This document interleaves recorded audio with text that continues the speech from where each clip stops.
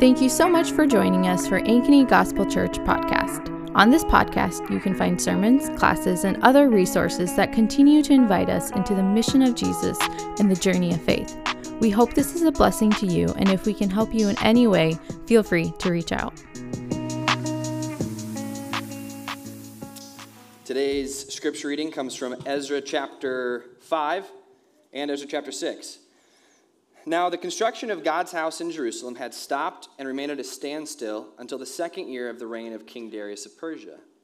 But when the prophets Haggai and Zechariah, son of Iddo, prophesied to the Jews who were in Judah and Jerusalem in the name of the God of Israel who was over them, Zerubbabel and Jeshua began to rebuild God's house in Jerusalem. The prophets of God were with them, helping them. So the Jewish elders continued successfully with the building under the prophesying of Haggai the prophet and Zechariah son of Iddo. They finished the building according to the command of the God of Israel and the decrees of Cyrus, Darius, and King Artaxerxes of Persia. The house was completed on the third day of the month of Adar in the 6th year of the reign of King Darius. This is the word of the Lord. You may be seated.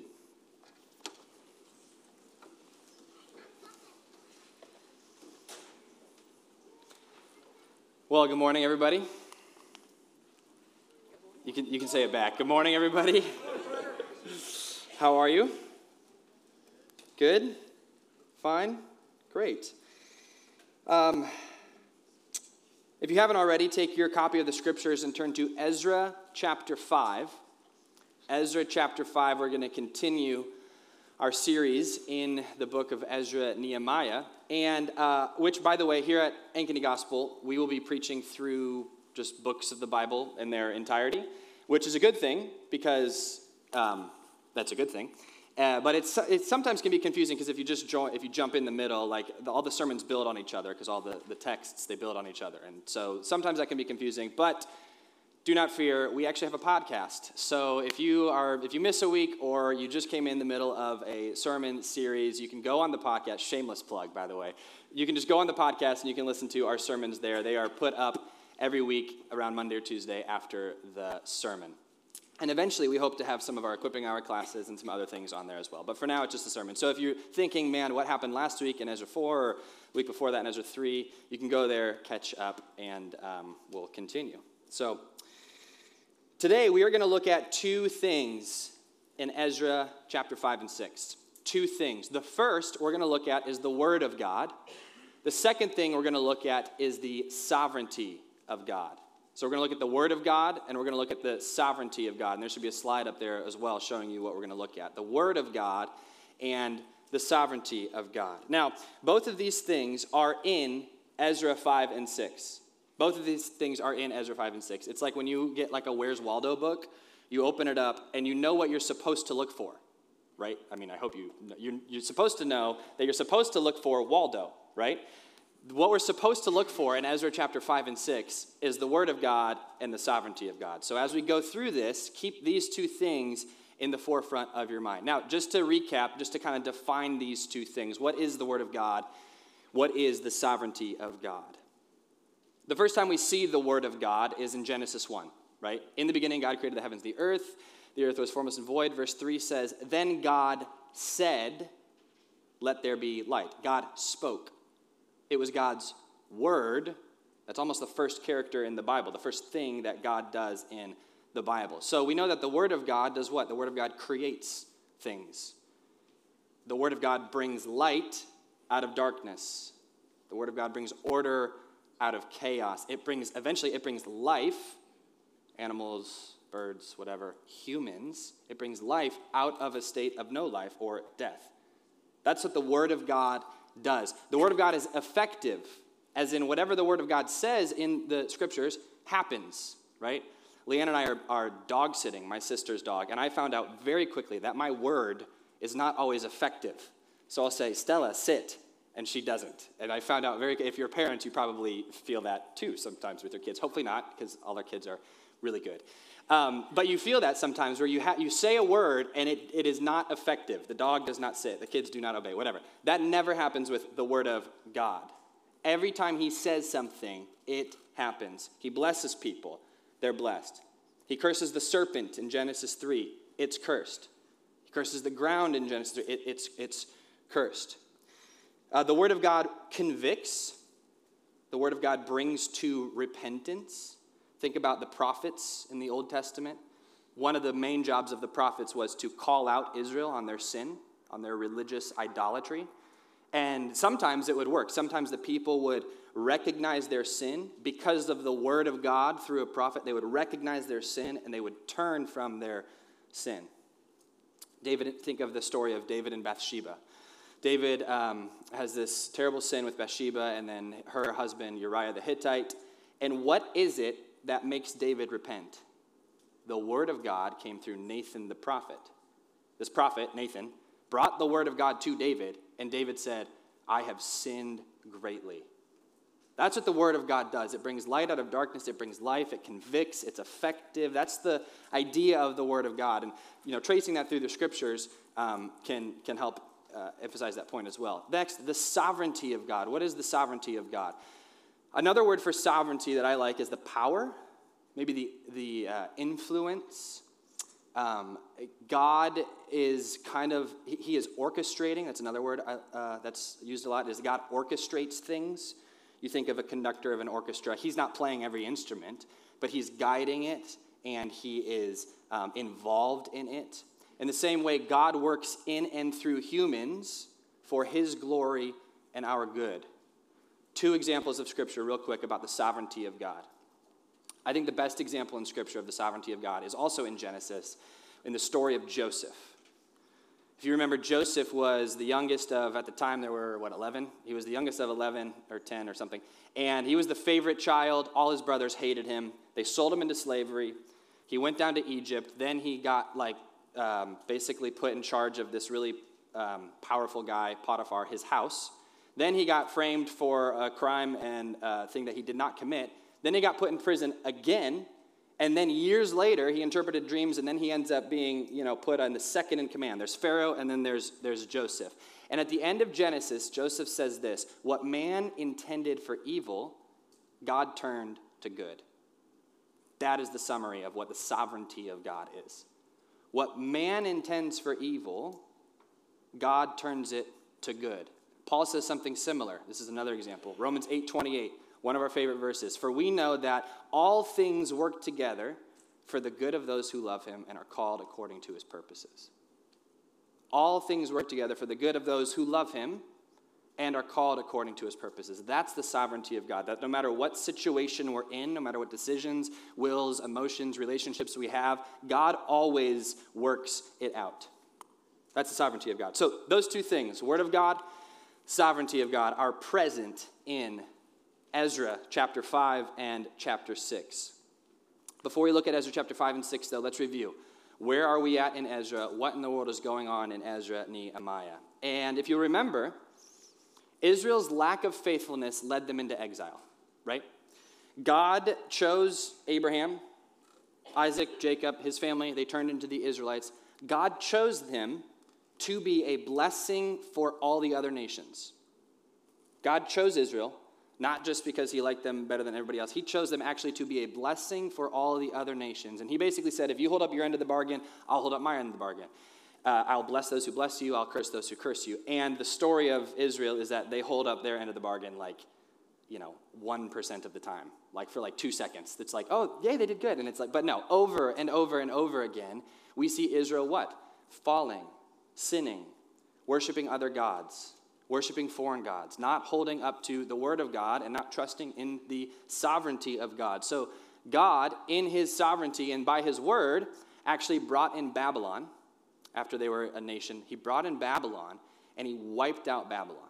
This big imperial nation came into Israel, the promised land that God promised to his people, and he wiped it out. He destroyed their cities. He destroyed their homes. He destroyed their culture. Their families were separated, their houses were destroyed, and worst of all, the temple was destroyed. The place where God dwelt was destroyed.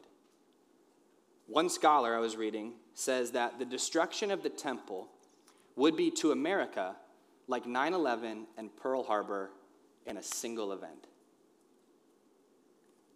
Can you imagine the national trauma and pain and hurt from those two events happening at the same time? Not only that, after Pearl Harbor 9/11, Americans, they stayed, their home was still America. Obviously, the military went out and fought, but their home was still America. When Israel came in, when Babylon came in and wiped out Israel and destroyed their temple, Israel was no longer their home. They scattered them across the world.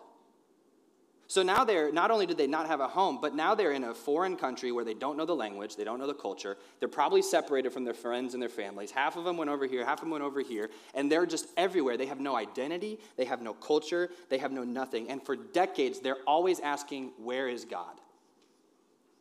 Where is God? He's not here anymore. The temple's destroyed. We're not home.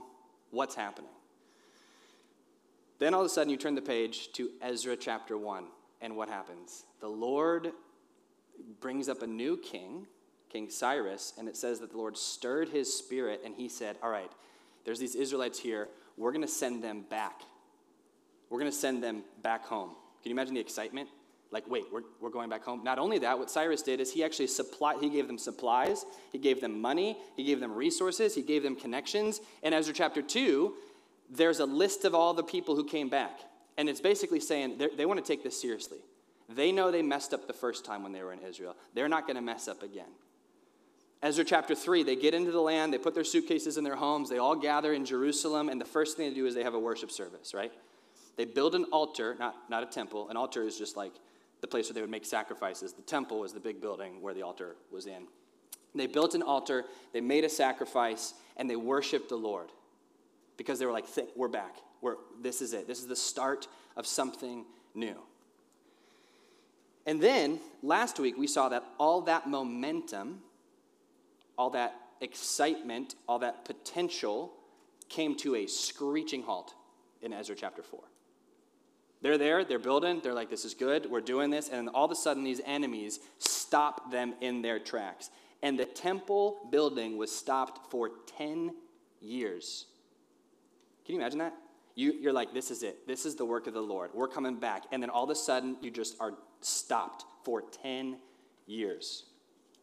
Well, this is where Ezra 5 picks up. Let's look down at Ezra 5, verse 1. Ezra chapter 5, verse 1. And actually go up one verse to Ezra chapter 4, verse 24. It says this, now the construction of God's house in Jerusalem had stopped, and it remained at a standstill until the second year of the reign of King Darius of Persia, i.e. about 10 years. Chapter 5, verse 1. But when the prophets, Haggai and Zechariah, son of Iddo, prophesied to the Jews who were in Judah and Jerusalem in the name of the God of Israel who was over them, Zerubbabel, son of Shealtiel, and Jeshua, son of Jozadak, began to rebuild God's house in Jerusalem. The prophets of God were with them, helping them. Okay, so the building of the temple had stopped for 10 years. Then after 10 years, the word of God comes to these two prophets, Haggai and Zechariah. And it's in, if those names sound familiar, that's because they have their own book of the Bible. There's a book of Haggai, there's a book of Zechariah. If you go and read those books, the book of Haggai, the book of Zechariah, their prophecies are about this event. They're contemporaries. They're at the same time. So their prophecies in Haggai and Zechariah, if you read them, which you should, they're really cool. One of them's really confusing, but one of them's pretty simple. I'll let you figure that out on your own. If you read Haggai and Zechariah, what they're saying is to these people, like, hey, start rebuilding. Like, why have you stopped? Don't fear the people, fear the Lord. And they start spurring them on, and they start imparting courage into them. And they start calling them out on their sin and on some of their laziness. They're painting a picture of what this new temple can look like. They're basically saying, hey guys, did you forget who you were? We're the Lord's people. This is the Lord's house. Let's do this. So they spur them on, right? And they start rebuilding. Let's look back down at verse 3, see what happens. Verse 3, at that time, Tattenai the governor, the region west of the Euphrates, Shethar-Bozenai, and their colleagues came to the Jews and asked, who gave you an order to rebuild this temple and finish this structure?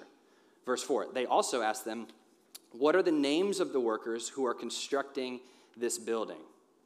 Okay, a little bit of a reminder. It's been 10 years since the building has stopped. Under King Cyrus, they came in, There was another king in between there, and then Darius takes the throne. And so it's been a while since the building started and the building stopped. So this guy, Tattenai, basically, he's new. He wasn't there when the Jews first came back. He wasn't there under Cyrus at all. And so he's the governor, and he sees all of these groups of, like, probably thousands of people start to rebuild this massive structure in the middle of the city. So as a governor, he's like, hey, what's going on? Where's your paperwork, basically, is what he says. Like, who gave you this instruction? And so, yes, as you can see there on the screen. So in chapter 5, verse 1 to 5, they resume the building through the prophecy of Haggai and Zechariah. Then Tattenai asked them these two questions. Who gave you permission to do this? And what are your guys' names? Who's doing this, basically? Let's look at verse 5. But God was watching over the Jewish elders. These men, Tattenai and the other guy, wouldn't stop them until the report was sent to Darius so that they could receive written instruction about this matter. And then we get into a long passage that's 2 letters. So we're basically reading somebody else's mail right now. So as you can see on the screen, we're not going to read through it, but as you can see on the screen, the next section is these 2 letters that happen. The first letter is from Tattenai to Darius. Okay? Basically, remember, Tattenai's there. He sees all these people constructing something. He writes to Darius, and he says, hey, Darius. King Darius, sorry. So informal. Hey, King Darius, all of these Jews are in the land, and they started rebuilding. They say that Cyrus, years ago, like a decade ago, they say that Cyrus gave them permission. Is that true? That's the sum of the letter. Tattenai writes to Darius, hey, they started rebuilding, and they claim that Cyrus gave them permission. Is that true? That's the first letter. The second letter is Darius writing back to Tattenai. And he responds to Tattenai, yes, it's true, and don't get in the way. Let's look at what he says here. Let's think about this. So Tattenai writes to Darius, and he says, is this true? Darius then goes, in the beginning of chapter 6, Darius then goes and he starts looking for this letter. He looks in these libraries and he opens up the filing cabinets. He's like, hey, did Cyrus tell the Jews they could go back home? He finds it, and then he says, don't get in the way. Let's look at, go down to chapter 6, verse 6. Chapter 6, verse 6. So Darius finds it, and he says, yes, I found it. And then he says this in verse 6. Therefore, you, Tattenai, you must stay away from that place. Verse 7. Leave the construction of the house of God alone. Leave it alone. Let the governor and elders of the Jews rebuild this house of God on its original site. Verse 8, I hereby issue a decree concerning what you are to do. This is what you should do, so that the elders of the Jews can rebuild the house of God. This is the decree. The cost of it is to be paid in full to these men out of the royal revenues. That's the king's personal bank. From the taxes of the region west of the Euphrates River, so that the work will not stop. Okay, Darius writes this letter. He says, hey, I found it. Also, don't get in the way. And more than that, I'm actually going to pay for it myself. Like, this foreign, pagan, not God-fearing person just said, hey, this is true. Also, back off. Also, let's pay for it so that they don't have to pay for it themselves. He doesn't stop there. Look down at verse 11 of chapter 6, verse 11. He keeps going. Darius keeps going. I also issue a decree concerning any man who interferes with this directive. Let a beam be torn from his house and raised up. He will be impaled on it, and his house will be made into a garbage dump because of this offense. Verse 12. May the God who caused his name to dwell there overthrow any king, overthrow any people who dares to harm or interfere with this house of God in Jerusalem. I, Darius, have issued a decree. Let it be carried out. Wow. Don't get in the way. This pagan king, this king who does not know Yahweh, the personal God of Israel, just so happens to, one, even read the letter from Tattenai. He didn't have to. He finds the edict of Cyrus. He enacts the edict of Cyrus. He says, don't get in the way, Tattenai. He just so happens to decide to pay for it by himself from the royal revenue. He just so happens to say, and by the way, I'm going to make a threat that if anybody does get in the way, they're toast. And then he personally signs it himself. I, Darius, have issued the decree. Let it be so. There is nothing that can explain this other than the sovereignty of God. In God's sovereignty, God wasn't going to lead Israel into the promised land to bring about a new temple and then lead them to a dead end. God wasn't going to lead these Israelites to just all of a sudden stop for 10 years, but not make it 10 years, but make it 100 years. God, similarly, in God's sovereignty, God doesn't lead us into dead ends. God doesn't lead us into an area where there might be a time of 10 years of no building, but God's not going to keep us there because what God promised, he is going to carry out. Promised by his word, he is going to carry out. I'm getting ahead of myself. Sorry. Okay. Let's keep reading. What's the result of this? This is the final section. This is the resolution. Verse 13. Let's read follow along as I read verse 13. Then Tattenai, after he read the letter, he was governor of the region of West Euphrates. Shethar-bozenai and their colleagues, what did they do? They diligently carried out what he decreed. They diligently carried out what King Darius had. They did it diligently.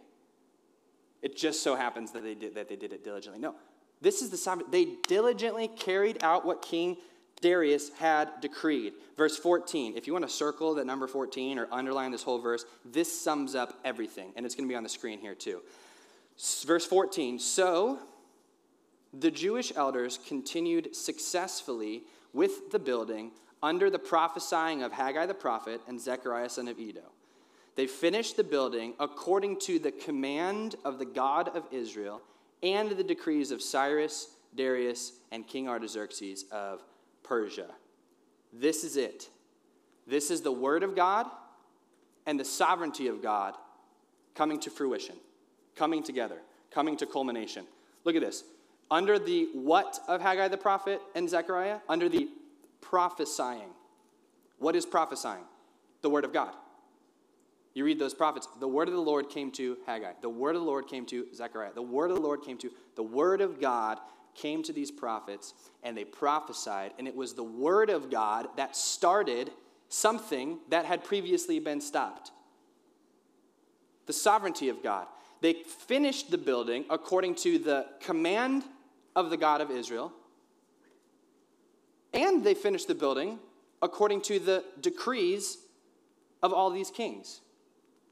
Well, which was it? Was it God's command, and that's why they finished the building? Or was it the decrees of these kings, and that's why they finished the building? Yes. Well, was it Cyrus's idea? Yes. But was it God's idea? Yes. Well, did it just happen to be that these kings just so happened to do this, or was it actually God? It's not an either or, it's a both and. This is the beauty of the sovereignty of God, that he can work in and through random kings from a pagan nation to bring about his glory and to bring about his plan. Does the sovereignty of God have to be one or the other? No, it's both and. It's the command of God and it's the decrees of these kings. Ezra 1 picks up on this. It was the Spirit of the Lord that roused the spirit of King Cyrus. I bet you Cyrus didn't think that. I bet you the Israelites didn't think that. When Cyrus said, hey, go back home, I don't think Cyrus himself was thinking, Yahweh Lord is rousing up my spirit right now. I'm gonna do that, It's looking back retrospectively that they realize God's hand was in this all along. It's difficult to see the sovereignty of God in the moment. 10 years of nothing after you had been promised by God that something was going to happen. 10 years of running into a brick wall over and over and over again. Then God starts to move. God starts to work. God starts to act. You look back on where you just came from and you're like, the Lord was in it all the time. The Lord was in it all along.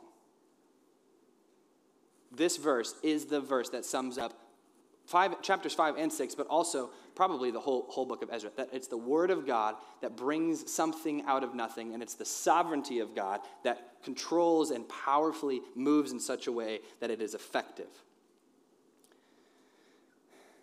Now, this is how the word of God came to them, right? It came to the Israelites back in, I guess the temple was finished, by the way, for all you history buffs. The temple was finished in 515 BC. This is right before the 400 years of silence before Jesus gets on the scene. So there's a few more decades before silence, and then there's silence, and then Jesus gets back on the scene. So, but the word came to these people differently. It came through prophets, right? The word of the Lord came through this person, this prophet. And God spoke at many times and in many ways through many prophets. He spoke through like face-to-face with Moses. He spoke through commandments. He spoke through different prophets. But that's not how God's word speaks to us today. Right? I'm thinking of Hebrews 1. Long ago, during this time, God spoke to our fathers, who are the founders of the faith, at various times and in different ways through the prophets, namely. But now, in these last days, he has spoken to us. He has spoken the word to us, how? In his Son.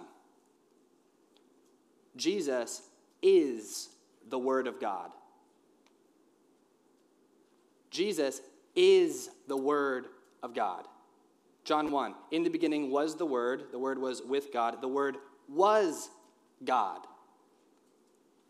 The Word of God came and dwelt among us, tabernacled among us, lived among us, and now the Word of God, that's it. That's the final Word of God. Jesus is the final Word of God. And so then the question is the Word of God then brought light out of darkness, brought order out of chaos, brought life from death. It convicted, it encouraged, it did all of these things. Well, what does the Word of God, i.e. Jesus, do now? Those exact same things. He brings light out of darkness. He brings order out of chaos. He brings life out of death. He convicts. He encourages. He trains, he guides. The Lord is my shepherd. I shall not want. The same word of God then, all the way back to Genesis, that brings everything out of nothing, is the same word of God, Jesus, that does that in our lives, in our hearts. There's darkness in our hearts. He brings light.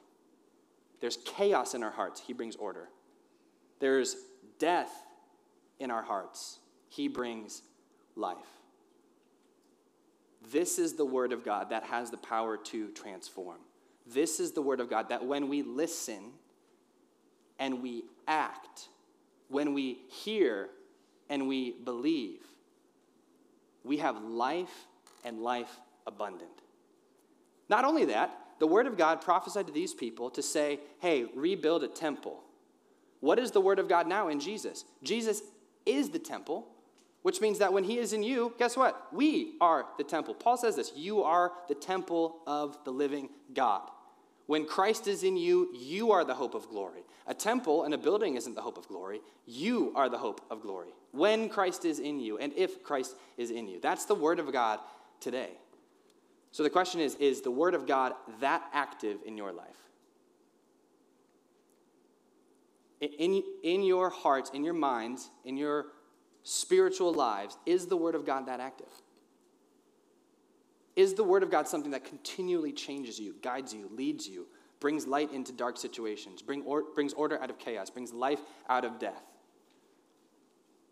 And then the second question is, do you trust the sovereignty of God? Sovereignty is very difficult because, like I said, it is something that you only know after the fact.